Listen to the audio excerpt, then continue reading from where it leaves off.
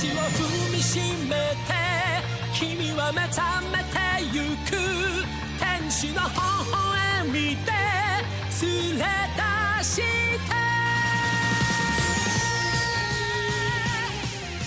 Hey, hi, hello. Welcome back to the HBO Boys podcast. I am one of said HBO Boys, Ryan, on my solo pod journey into the show Hunter x Hunter on HBO Max. We're on episode 7 called Showdown on the Airship. And just for future reference, they call it an airship. I will call it a dirigible because it's a fun word to say. It's more fun than airship, okay? And that's what we're here to do. Having some fun. Why podcast if you don't want to have any fun? I want to have fun, so I'm going to say dirigible. Showdown on the Airship summary reads like this. After Gon and his friends successfully passed the second phase of the exam, they boarded the airship, which would take them to the third phase. Gon and Kilowatt are exploring the airship, while they run into Netero, who proposes a very simple game. All they have to do is take a ball away from Netero, and they become hunters. Seems too good to be true. Before we keep going, here is my plug that I'm remembering to do at the beginning. Pat me on the back. Thanks, Ryan. Patreon.com/HBO Boys, Boys with a Z. $1 a month, and you get this podcast early, plus bonus content that James and I put together every now and again. Although, really soon, I think it's going to be incredibly worth it. Even more worth it than it is right now with a back catalog of like 15 to 20 podcasts that you get immediately. Because the second part of the Call of Cthulhu campaign that we're going to do on the main channel for Lovecraft Country kind of deal that James wrote is going to be on the Patreon. It's going to be great, I assume. I don't know. Hasn't happened yet, but I know James. And the man wants this to go well, so goddamn, I bet it will. Patreon.com/HBO Boys, Boys with the Z, $1 a month. Okay, bye. Wait, no. God, no, it's not over. Oh, gosh. Pull yourself together. Everything's fine. As we enter episode 7, we find ourselves with the remaining 42 Hunter applicants on their way to the third phase of the exam upon Examiner Chairman Netero's dirigible. I hope that 42 again is a Hitchhiker's Guide to the Galaxy reference, the answer to the life, universe, and everything question. And if not, and this is just a crazy random happenstance, I don't know, that's also fun. Beans, who is so goddamn cute, and at some point I referred to as a tiny earless Yoda, but honestly, his name and vibe is so solid that I think I'm just going to call him Beans. When a character grows into themselves, their nicknames shall fade. It is known. And Beans is who he is, man. He comes out of the packaging himself, and so he shall ever be known as his own name, Beans. Mr. Oreo will most likely never get out of his nickname because he's a double-stuffed idiot, and that's the way the news goes. P.S. I'm a Mr. Oreo naysayer, as I think has been made very clear, but everything I read on the internet is just like, Mr. Oreo seems like the only sane person in this show. And I'm like, okay, I mean, again, I know I'm only 7 episodes in. A Hunter x Hunter novice, but holy shit, do I not, this will be a truly good show. I think I said this at the very beginning.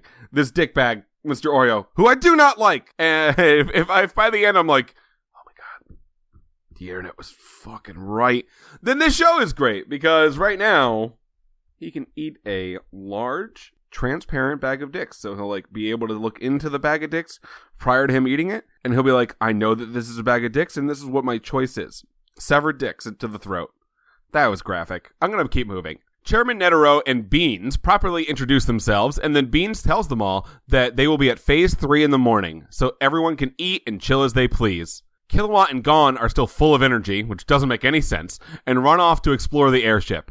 Ah, the vigor of youth. How I wholly resent it. Pika Pika and Mr. Oreo are tired as fuck, which is way more relatable, but still won't make me like Oreo Boy any faster. I am 7 episodes in, and Pika Pika is the character I want to know about the most.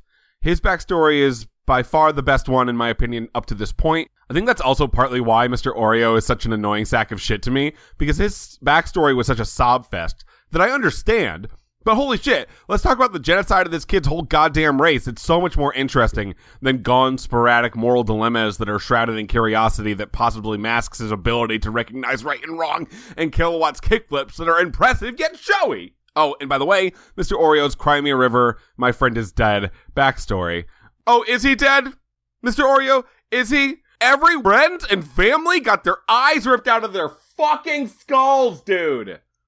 Any hoozles, back to the dirigible. As Pika Pika and Mr. Oreo walk away, Pika Pika brings up something bothering him, which is the amount of phases this exam is actually going to have, and they discuss with Tones Bones, the Rookie Crusher, as he walks up to them, that there is usually an average of 5 to 6 phases, which is slightly helpful, but I still want the Rookie Crusher to have, like, a really awful death that would be written into historical fiction due to how gory it is. I really hate this dude. My amount of anger is irrational, but I want his face to be crushed into dust. I don't know what to tell you. So as it goes, Pika Pika and Mr. Oreo go to rest, and the Rookie Crusher keeps them on edge by saying that, hey, maybe the exam will start on the airship, so don't fall asleep too hard, or you might miss it and be disqualified.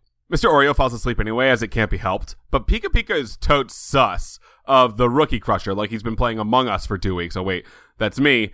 But he's sus of the Rookie Crusher because the words he said were illogical. And Pika Pika is like Data from the Next Generation.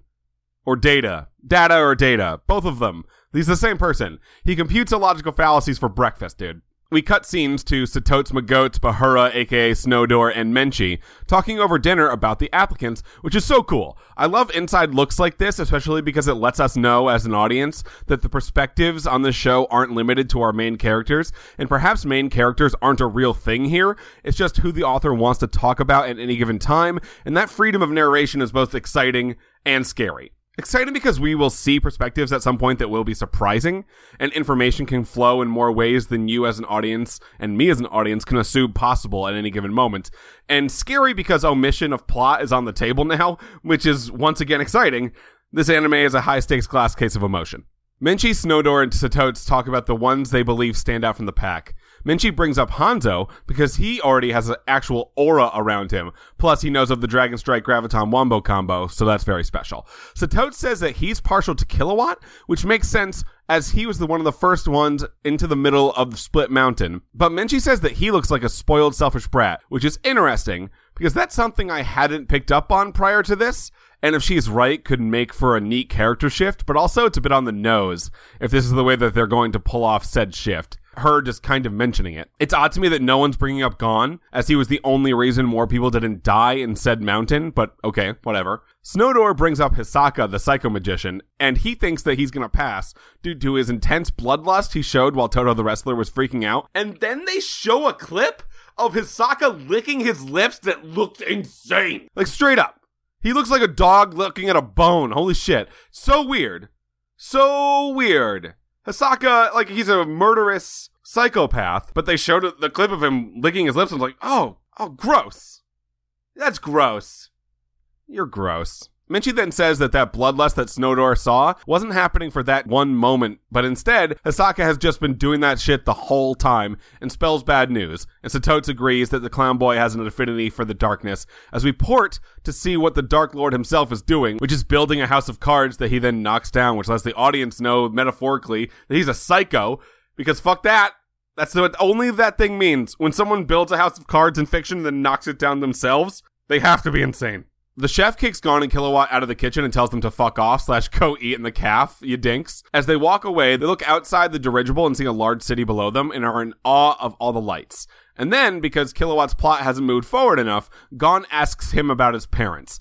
Kilowatt says that they are probably alive, which is ominous, and that they are both assassins, which Gon not only believes but continues to ask questions about, which surprises Kilowatt, as he is rarely believed when he makes this knowledge known, further proving that Gon has a nose for the truth and pretty much everything else. His intuition is on some next level shit. Kilowatt then says that his family has high assassin-based hopes for him, and that he resents that, as he doesn't like being told who he should be. His parents were extremely upset that he didn't want to follow in their footsteps, at which point Kilowatt says, horrible parents, right? No wonder I'm rotten. Which is the second time that's come up in one episode, and that can't be a coincidence. So it feels like they're setting up a heel turn, and in case y'all don't know, or watch wrestling enough, and know the lingo of a heel turn, let me describe what it is to you. A heel turn is an instance of a wrestler who has been cast as a hero, undergoing a character shift and adopting the persona of a villain, typically in a very sudden, shocking move. So yeah, Kilowatt is now, I feel like, being set up for said heel turn, so we shall keep our eyeballs on that. And then, the very next line he says is, so I slashed my mom in the face, and I stabbed my brother in the side and then ran away from home, and if they come after me, I'll kill them. So, that was fast. Gon is like, okay, bud, Jesus Christ, right on. And then Kilowatt dreams of becoming a hunter so he can hunt down his own family and murder them. Right on. Gosh. Very normal. That's a normal thing. Everybody feels that way sometimes, Kilowatt. You are not alone. You might be alone. Fuck, that's intense. Netero then walks behind Gon and Kilowatt, and then he does a little dexterous maneuver from one side of them to the other, for seemingly no reason. Kilowatt points out that Netero is fast, and then gets weirdly aggressive with the dude who's in charge. It's weird to get, be rude to the person who's your boss? Okay, bold move, Cotton. Let's see how that develops. Netero then asks the boys what they think of the exam so far. Gon says he loves it, and Kilowatt naysays / says it's boring. Netero asks them to play a game, in which if they win, they become hunters immediately. Assumably to prove to Kilowatt that he's not hot shit, but Gon doesn't sense that, as he is just psyched because he likes games. Netero then has a costume change. He is now in athletic clothing and bouncing a ball in a padded room. The game is take this ball away from me before 8 a.m. and you're a hunter. Good luck. Kilowatt then begins to circle Netero, and we can hear an inner monologue within Kilowatt where he makes clear that he's being underestimated, and that makes this little rotten mind real mad. He begins to phase shift and have an aura like the one Hanzo had around him, and Gon is like, the fuck? Kilowatt has either made copies of himself here, or is going so fast that we see him multiple times surrounding Netero, to which Netero says to himself is an assassination hunter technique called Rhythm Echo. Netero also says that for someone to have mastered this technique at his age, he must be a, quote, dreadful child, unquote. So this heel turn is a bit too sudden for me, although I think more so it's not the speed that's giving me whiplash. It's the lack of foundation for Kilowatt's character. Sure, him being a tiny little white-haired murderer monster is fun, but I wish I had more context prior to the writer diving just completely into it. Kilowatt then dodges at Netero and is immediately outmatched. The old man is a fast fucking bro, because that's like his whole thing. Netero says it is disappointing that Kilowatt only had that for him, mocking the little boy for his comment that he said to him earlier. You don't be rude to Netero without him showing you up. Kilowatt then tries to kick Netero, but the chairman doesn't budge, and kicking him actually hurts Kilowatt's leg instead. Gon asks for a tag in, and it now is his turn. Netero internal monologues some more about him being an honest boy and having a quick first step, but very foolishly charging straight at Netero like he did to Hisaka in a previous episode. But it turns out that Gon has learned from his mistakes and vaults upwards, which spooks the chairman, until Gon hits his head on the ceiling. From Netero's facial expression, Gon might have actually gotten the ball if the light fixture didn't come out of nowhere. Gon then gets up and tries again, as Netero internally mentions to himself that he thought Gon was dumb, but is currently surprising the old man with his skills. We port to the other side of the airship and see the rest of the 42 applicants sleeping. Tones Bones, the Rookie Crusher, wakes up to check if Pika Pika and Mr. Oreo were sleeping, and his dastardly plan has worked. But they're sleeping just fine. Fuck you, Rookie Crusher. I hope you one day actually get crushed by a large meteor that falls from the sky, but it only crushes your legs so you don't die immediately. Quickly, we go back to the padded room that is of Jim, apparently, and Gon/Kilowatt have removed their shirts, which is weird because they're children. But to be fair, they are trying to catch some balls. Move on past that sentence. Pay no mind to that sentence. I don't want to be on any kind of a list. Finally, Gon is actually sweating, as the 50-mile run did not do to him, and Kilowatt continues to try and attack his way to the ball. At Netero's suggestion, Gon and Kilowatt attack both at the same time, but to no avail. Until Gon kicks off his shoe to increase the range of one of his kicks and actually gets Netero in the nose, at which point he also gets kicked in the back of the head by Kilowatt and goes flying across the room, which sends the ball also flying. Netero air kicks to keep it out of Kilowatt's reach, but Gon throws his shoe at it and flings the ball across the room, at which point Netero goes Super Saiyan or some shit and grabs the ball first. And he gives the boys an A for effort. Kilowatt then says, okay, fuck this, I'm quitting. Kilowatt then points out that the old guy hasn't ever even used one of his hands and one of his legs, and is way too powerful for them, so they should just give up. As Gon is like, nah, man, there's so much time left, and we're so close. Netero says to Kilowatt that, oh, okay, well, you have figured out the me not using a hand and leg technique, and that I'm way out of your range. And Kilowatt then replies, haha, you sure know how to piss me off, old man. Which is, like, what the fuck? Like, I don't know. Just felt like out of nowhere. Felt this tiny little monster child says mean shit to old people who are in charge of him. more power to him, I guess.